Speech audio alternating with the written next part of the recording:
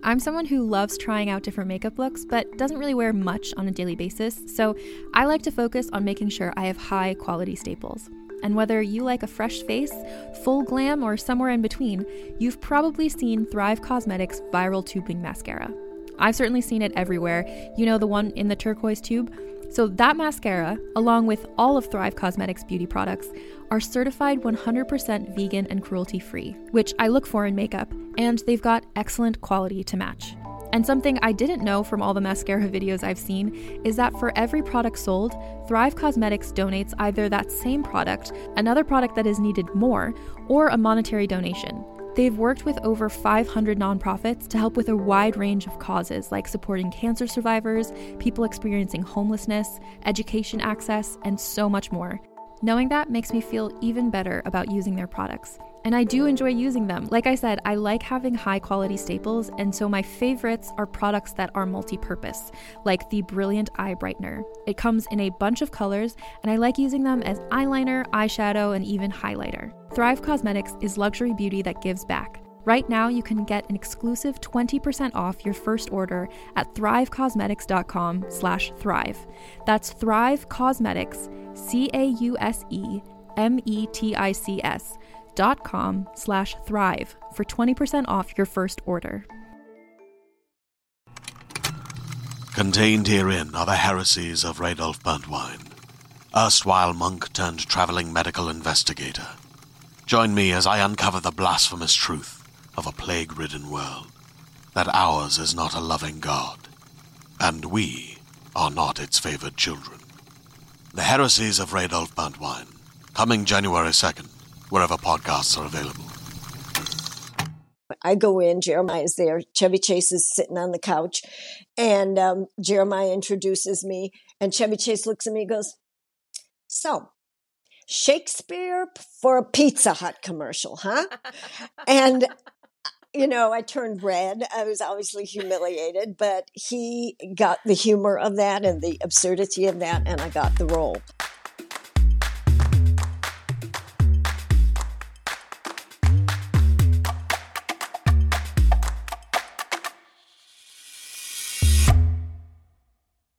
Hello, world, and welcome back to another episode of Thanks for Coming In. I'm your host, Jillian Clare. If this is your first time tuning in, this is the show where I speak to fellow actors about their journey in the industry, and I make them share a couple bad audition stories with me. If you're not already subscribed to the show, make sure to hit that subscribe button now wherever you're listening and leave us some love. Today on the show is Natalia Nogalich. I was so excited to talk to Natalia. I've been a fan of hers my entire life. You may remember her from West Wing or from her iconic role as Mrs. Shirley in Christmas Vacation. You may know her from Star Trek. She is also just a total badass who had spent years in theater directing and having her own company. She's written a historical novel titled One Woman's War, which she was kind enough to send to me, and I'm so excited to dive into this book. I can't tell you how excited I am. We talk everything, and she was just so lovely, and it was such a pleasure and honor to talk to her. So here's my conversation with Natalia. And welcome to the show, Natalia! Thank you. Good to be with you. Oh, I'm so excited to have you here. I have been such a huge fan of yours since I can remember watching television and film. So this is a big treat for me. So thank you for joining me today. My pleasure. Thanks for asking me. So you've had such a long and extensive and incredible career, and I want to get into all the bigger things that people know you from. But before we do any of that, I have to go back to the beginning and ask you why you wanted to be an actor. Well, I didn't set out to train as an actor. I did it as a child for fun. I took ballet classes. I took drama classes. My parents thought that would be, a good way to develop your confidence and so on. And I thought it was fun, and school plays, etc. Mm-hmm. But by the time I got to college, I was not encouraged by my darling strict immigrant parents to pursue acting as my main career. So I took an academic course, and I got a degree in art history. Oh, wow. And I loved it because it allowed me to study in Spain and in Italy and in France, and it was marvelous. Wow. That said, the acting itch never really went away. I did get a job in the art field immediately after college, for which I was grateful. It helped me pay off all my school loans, and directing a gallery at University of Wisconsin. It was terrific, and I had fun. But that was gnawing at me to perform. So I said, well, what the heck? I'll just go back, take some dance classes, couple acting workshops, just to satisfy my inner itch, if you will. And I found in the Reader, the Chicago Reader, the advertisement for acting classes at the St. Nicholas Theater Company, which I thought sounded interesting because of the name, jolly old St. Nick. And so I went, and it happened to be a new theater company founded by W.H. Macy, David Mamet, John Malkovich, Stephen Schachter. And I didn't know who any of them were or what they would become, obviously. Yeah. But I started taking classes, and I thought, well, this is fun. And then I got cast in a play. And at the same time, I was dancing with a modern theater company, dance company. And I got cast in the play, and it was the same night that I was going to have to perform in the dance, and I had to make a choice. And that was the turn for me. I said, no, I'm following the acting theater, became a member of that company and did a bunch of plays there, learned a lot from those geniuses. I'm still in touch with them. What a group. It was just kismet, I didn't know what I was going into, but somehow that's been my career. I have felt guided somehow in a strange and wonderful way. So after that, I loved it. I loved working in Chicago, but I was drawn to do more theater in New York. So I went to New York, and I spent 6 years there. I did 2 Broadway shows, and then another Broadway show later. After I was living in LA, I came back to do another Broadway show. And I was just a theater junkie. I loved being on stage. I felt like that was where my soul was. Yeah, it's hard to make a living, but unless you're on Broadway, that pays well. But you can't do one Broadway show after another. Unless you're, I don't know, unless you're Bette Midler or something. Yeah, Audra McDonald, maybe. Or or Hugh Jackson or something. Anyway, the second Broadway show I did went on tour to Los Angeles. It was The Iceman Cometh with Jason Robards and a bunch of other brilliant actors. And we were asked to come to Los Angeles for 6 weeks to do the play after we finished on Broadway.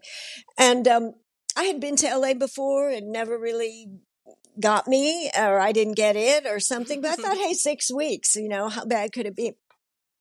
Show went great. Casting people came to see me, to see everybody, mainly the star, Jason Robards. And I started getting auditions for theater in LA. And I thought, this is weird. It's movie land, and so I did a couple of plays in a row, and then I got a TV pilot. And that was what made me decide to stay. Now, there's a lot of if onlys in my career. If only that had gotten picked up. It was it was a spin-off from Family Ties, Michael J. Fox's show. It was a spin-off from that. And one of the leads, older gentleman, unfortunately passed away after the pilot was done. So they didn't pick up the pilot. That would have been a life-changing thing. Totally. I got a million of those. Yeah. But by that time, I thought, well, maybe I need to stick around and give TV and film a shot. Yeah. And that's what I did. I gave up my apartment in New York, which to this day I wish I hadn't done, just because it's nice to have an apartment in New York. Yeah. And I dug in here. I just, not here, in Los Angeles. I'm in Chicago right now. And work came. Yeah. Work came. I was busy, as you said. You've seen me in a million different things because like every TV show for the past 30 years you have been on. It's amazing. A lot. And I was grateful for that. And I had fun. And I especially liked doing sitcoms because they were very close to theater. You were in front of a live audience, and I liked comedy, but these serious films too were a thrill. But something in me said, if I'm going to stay in LA, I need to do a play once a year somehow. And that is no easy feat in LA. No, it's so hard. And you can't just will it, So I decided to start a theater company, which I did, called with the Grace all of your Players. free time. With all the free time. Yeah. It was a challenge to get it up and running. I didn't know anything about filing for nonprofit, finding a venue, and so on and so on. I had been teaching a little bit. I'd been teaching and coaching actors just kind of informally. So I had a little posse, a little group. And I said, well, it would give me the opportunity to keep a promise to myself, to keep a hand in theater while I was still pursuing the film and television. And I had it for 15 years, which was remarkable. I had a venue in Hollywood, right behind the big Egyptian Theater, which is now American Cinematheque. So many things fell into place, Jillian, for getting the theater up and running. I mean, a very good friend of mine said, yeah, you'll have it for a year or two. That's about it.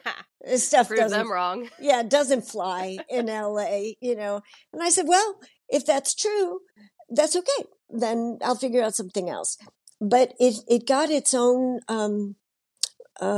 momentum, I guess you could say, and it grew. The first play I did there was David Mamet's. I stayed in touch with David Mamet. I've actually done 5 of his films. His adaptation of Chekhov's Three Sisters. It was the Los Angeles West Coast debut. And we had a very propitious beginning. We got rave reviews. We did very well. We won awards. And that kept me interested in going further. I would alternate between doing classics and new plays because I wanted to support new playwrights. Yeah. And it was a joyride. When that sounds so fun. It was. And if I got a role where I had to go away, there were people there that would fill in for me. And I was, so I didn't really have to give up anything. It was just a blessing, and I mean, it just sounds like it was meant to happen. It's one of those things where you willed it and then it actually did happen because it was supposed to. And you were supposed to run that and you were supposed to be the head of that. I believe that, Jillian. I absolutely feel that it was a bit of destiny, if you will. Yeah. And I called it the Grace Players because grace is a quality that, I could certainly use more of, and I think just about anybody can. We all could.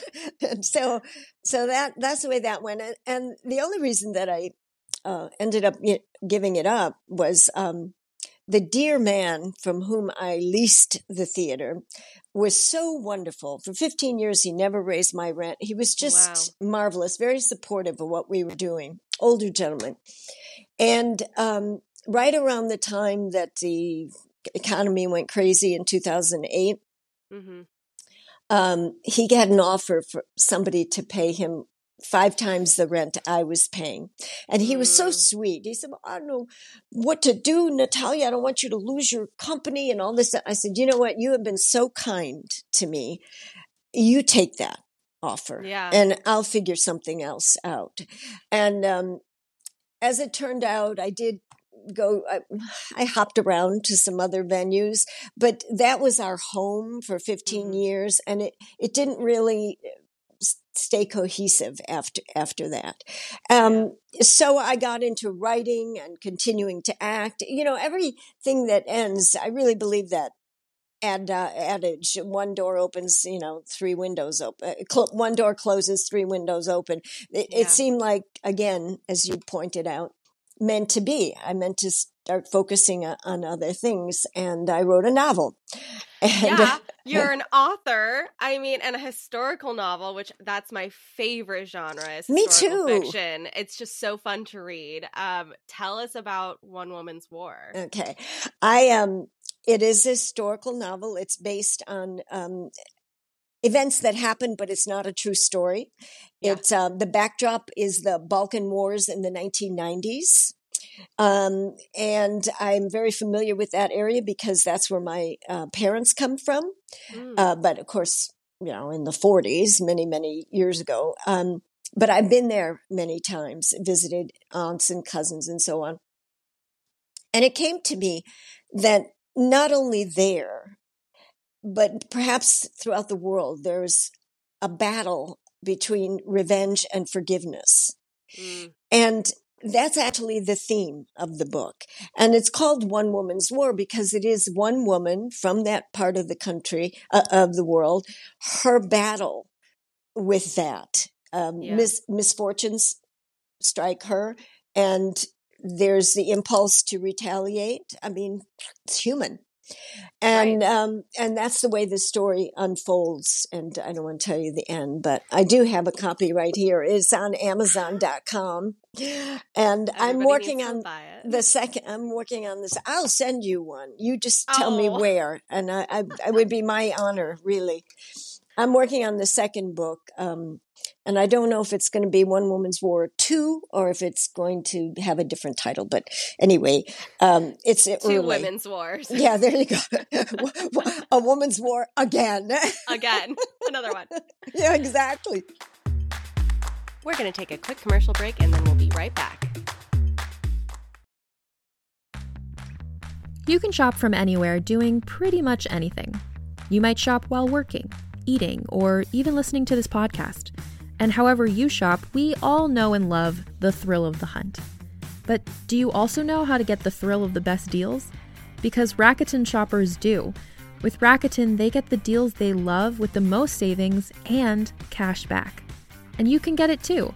Start getting cash back at your favorite stores like Sephora, Nike, and even Expedia if you're looking to get some travel in. And getting cash back doesn't mean you have to miss out on sales because those can just be stacked right on top. It's easy to use and based on a simple idea. Stores pay Rakuten for sending them shoppers, and Rakuten shares the money with you as cash back through PayPal or check. Download the free Rakuten app and never miss a deal. Or go to Rakuten.com to start getting the most bang for your buck. That's Rakuten.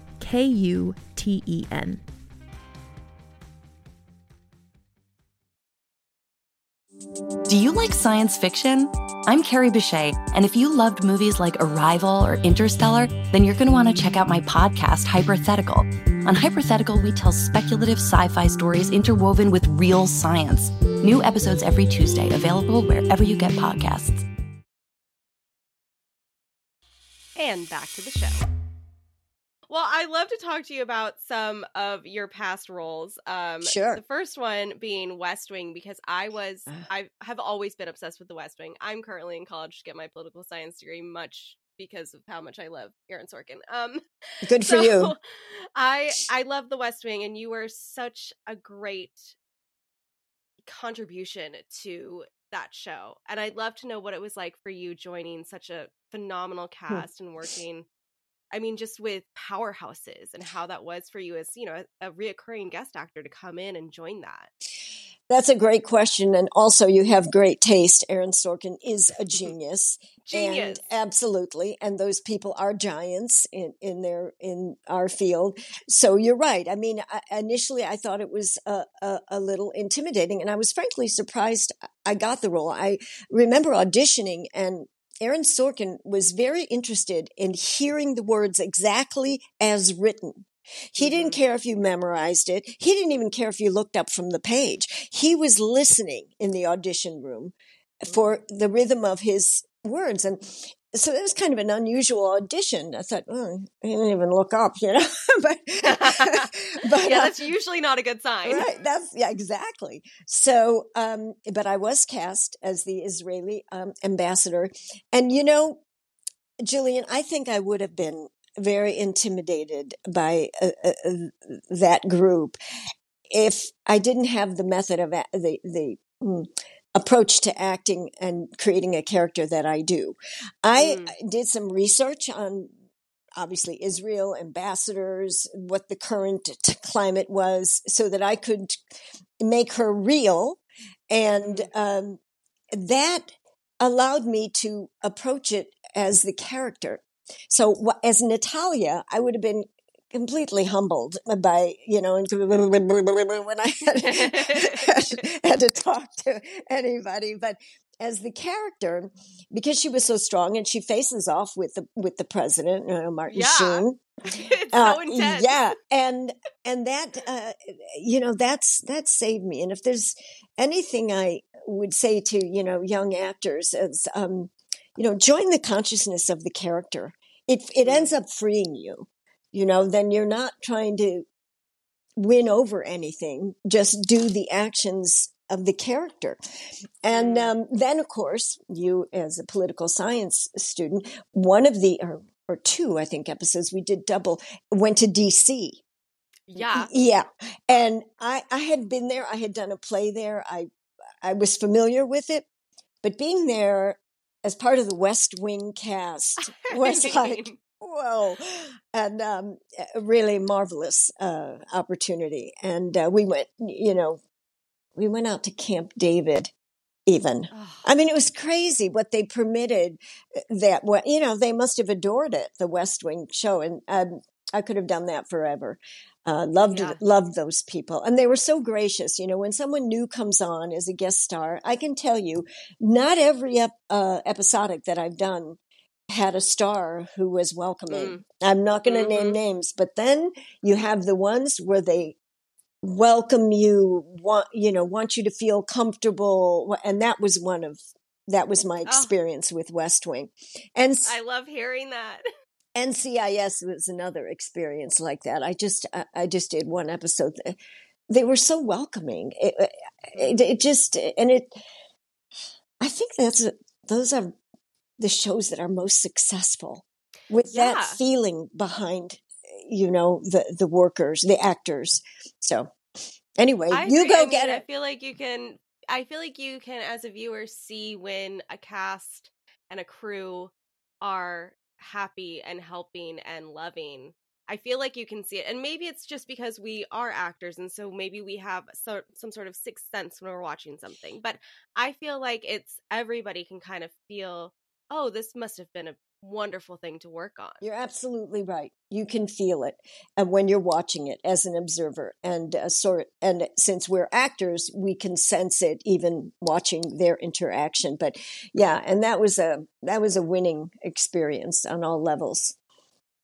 Okay, well, I cannot have you on the show and not talk about Christmas Vacation, because that movie plays in my household and in my family's house at least 50 times during the holidays. I mean, they can quote the whole thing. Every time my dad fixes something, it's, we fixed the newel post. I mean, my Lord, every line is quotable. And I mean, you are so funny in that movie. And I just have to know what it was like filming that movie, because it's a classic. I feel like it's one of the greatest Christmas films ever made. Well, it was a pure heaven doing it. And if you don't mind, I'd like to tell the audition story now. Please! Because it totally relates to Christmas Vacation. Yes. Early on in LA, I was auditioning for commercials. I was sent up to do a Pizza Hut commercial. And my agent said, prepare something. And I thought, okay, what do you prepare for a Pizza Hut commercial? Whatever. But the character description was like, regular sort of working class, mother. So I go, and I thought, what do I have memorized? How can I prepare for this? And I had a bunch of Shakespeare monologues that I committed to memory. And I said, well, I'll do this one from As You Like It, but I'll do it with a street accent, with a kind of, so I'm doing Shakespeare, like, this, none of my uncle's marks upon you. And I'm thinking I'm delivering what they want. The casting director steps aside from her video camera and looks at me like I was insane, finishes the thing. I go out, and I think, as I'm going out into the waiting room, I see everybody's preparing a testimony about Pizza Hut. So I had it totally wrong. Well, this leads to Christmas Vacation. The director of the commercial had me in for a callback, and the clients were there. And he said, I just want to meet the person who does a Shakespeare for a Pizza Hut commercial. Do it for the clients.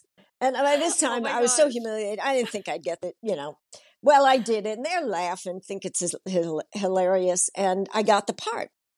The director was Jeremiah Chechik, who directed Christmas Vacation, okay? I do the commercial, cut to a couple years at least later, I'm called in to audition for Jeremiah Chechik for Christmas Vacation. And this was Jeremiah's first film. He had been doing commercials.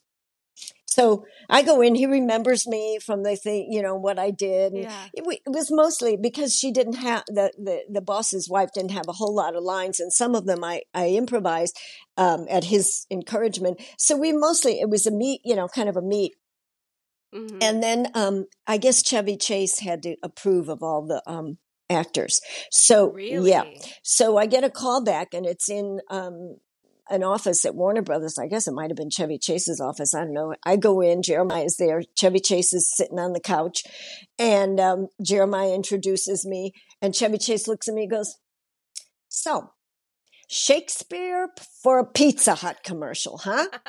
And I turned red. I was obviously humiliated, but he got the humor of that and the absurdity of that, and I got the role.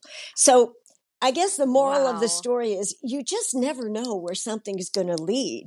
I didn't know that Jeremiah directing that would remember me years later and bring me in for that audition, and to work with those people. I mean, talk about the top of the comedy realm. Yeah, Chevy Chase, top of the comedy, right? Marie Dreyfus from Seinfeld. This was before Seinfeld, yes. And just so Randy Quaid, Randy Quaid, the whole thing, and so Brian Murray, and so the one thing, this might be fun for your dad since he knows so many of the lines. Yes. When I find that my husband's been kidnapped, I call the police, and then they ask me to discuss. Well, he was a big, bulging man in a blue leisure suit. That was improvised, okay? No. And they said, "It's okay, keep it," And that I get, when I go to conventions for Star Trek, people want to talk to me about Christmas Vacation, not Star Trek. Yeah. And they quote that line to me. Bulging man, it's so good. I mean, the fact that was improvised, wow. Yeah, so I can't. That's my amazing audition story. I love that audition story. I mean, it's so true. You just never know. And that's why I've always been such a big proponent of telling everyone, all actors, it doesn't matter if you're doing a short film, a small theater show, anything, you do not know where anybody that you work with is going to end up. That's right. And you have got to be kind, you've got to be gracious, and you've got to give it your all, no matter how small the paycheck is or if there even is one. That's right. Very, very wise advice. You have to bring it. You just have to bring it every time because you don't know. And also, auditions, I used to get nervous about them and then be in tears if I was rejected early on. And then I got this new attitude about it. And I thought, hey, I love to act. An audition is an opportunity to act for 5 minutes.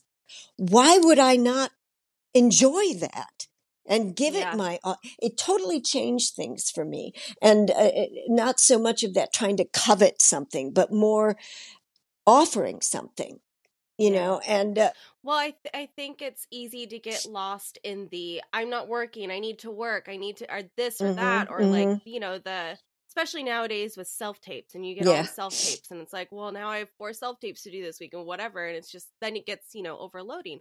But I think putting it in that perspective, I mean, what a game changer it is to say, oh no, I get to do this, not I have to do this. Exactly. You said it better than I did. That's exactly the mentality that I cultivated. And it did change the way I went into auditions and the results as well, which you have no control over. The results are going to be what the results are. You can give the most brilliant audition and you're too tall or too short, or you're the wrong, something's the wrong hair color, whatever, and you don't get it. And that's just the way it is.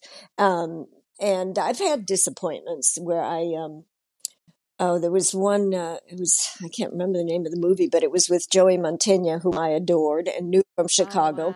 And it was going to film in Russia. And I was auditioning for a Russian woman. And I could do the accent really well because the Slavic accent that I grew up around is almost the same. I gave a great audition, had a callback, great callback, and I didn't get it. And Joey called me because he was so kind. He said, listen, honey, you didn't get it.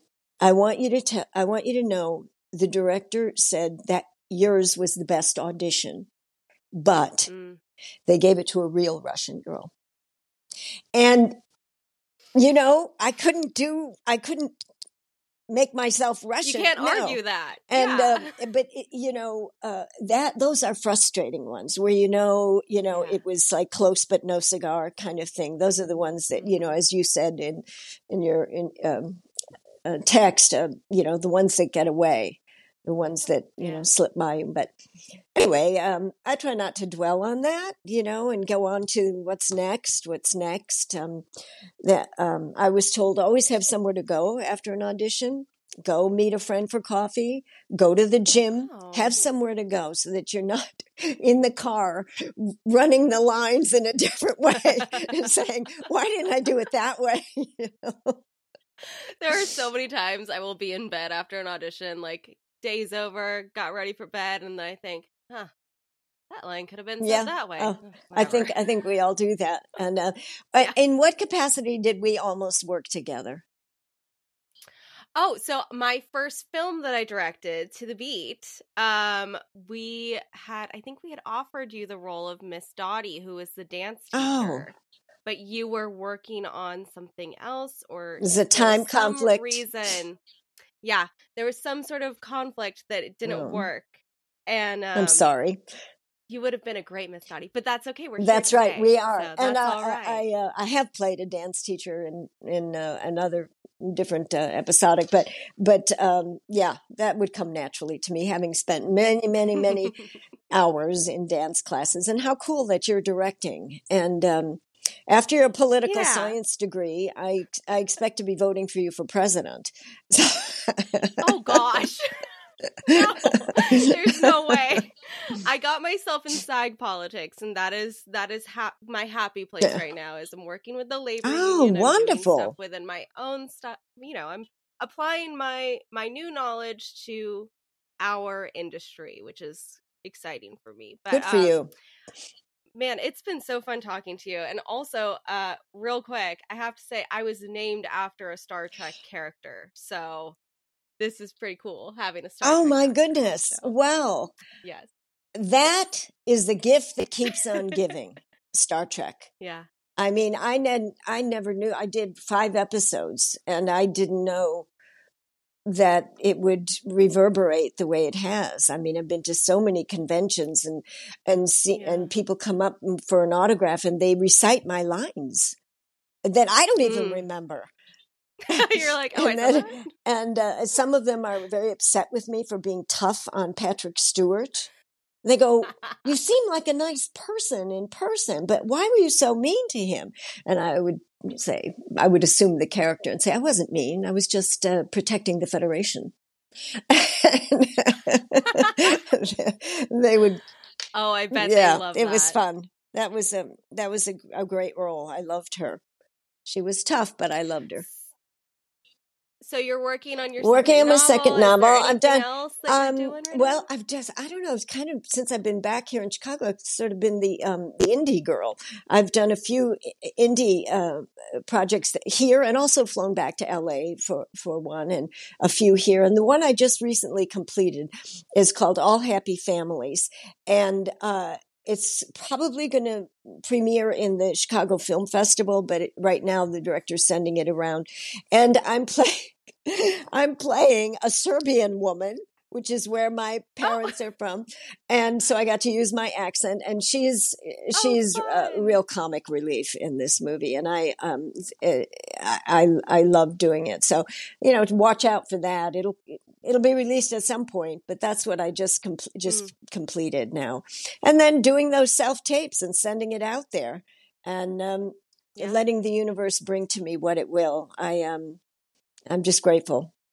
That's amazing. Oh, well, it has been such a pleasure talking to you. Thank you so much for coming on the show. I am ecstatic that we were able to spend this time together, and hopefully we get to see each other in person and work together. I would love that, Jillian. Please think of me for your next dance teacher or whatever, or Israeli ambassador.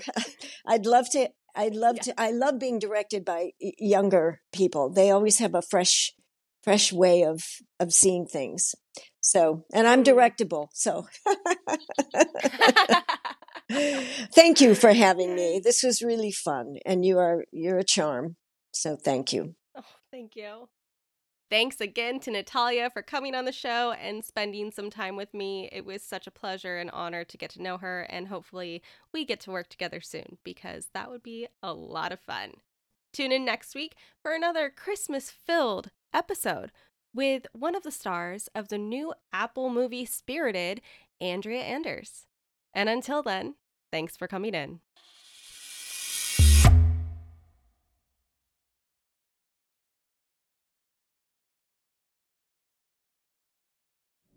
Anna Sheridan, New York Times bestselling author of supernatural horror, missing for nearly 6 months now. That's not possible. Is the compass broken? Or did I turn to the side? Given the circumstances of her disappearance, someone with a more vivid imagination might decide she'd pierced the veil, so to speak. Weak radio signal. 700 meters. Closing fast. There's no place for ghost stories and close encounters in this investigation, or any other. I need you to find me. To save yourself. Of course. What else would it be? The Sheridan Tapes, a serialized horror mystery podcast. Stream the complete series today on Realm and on all podcasting platforms.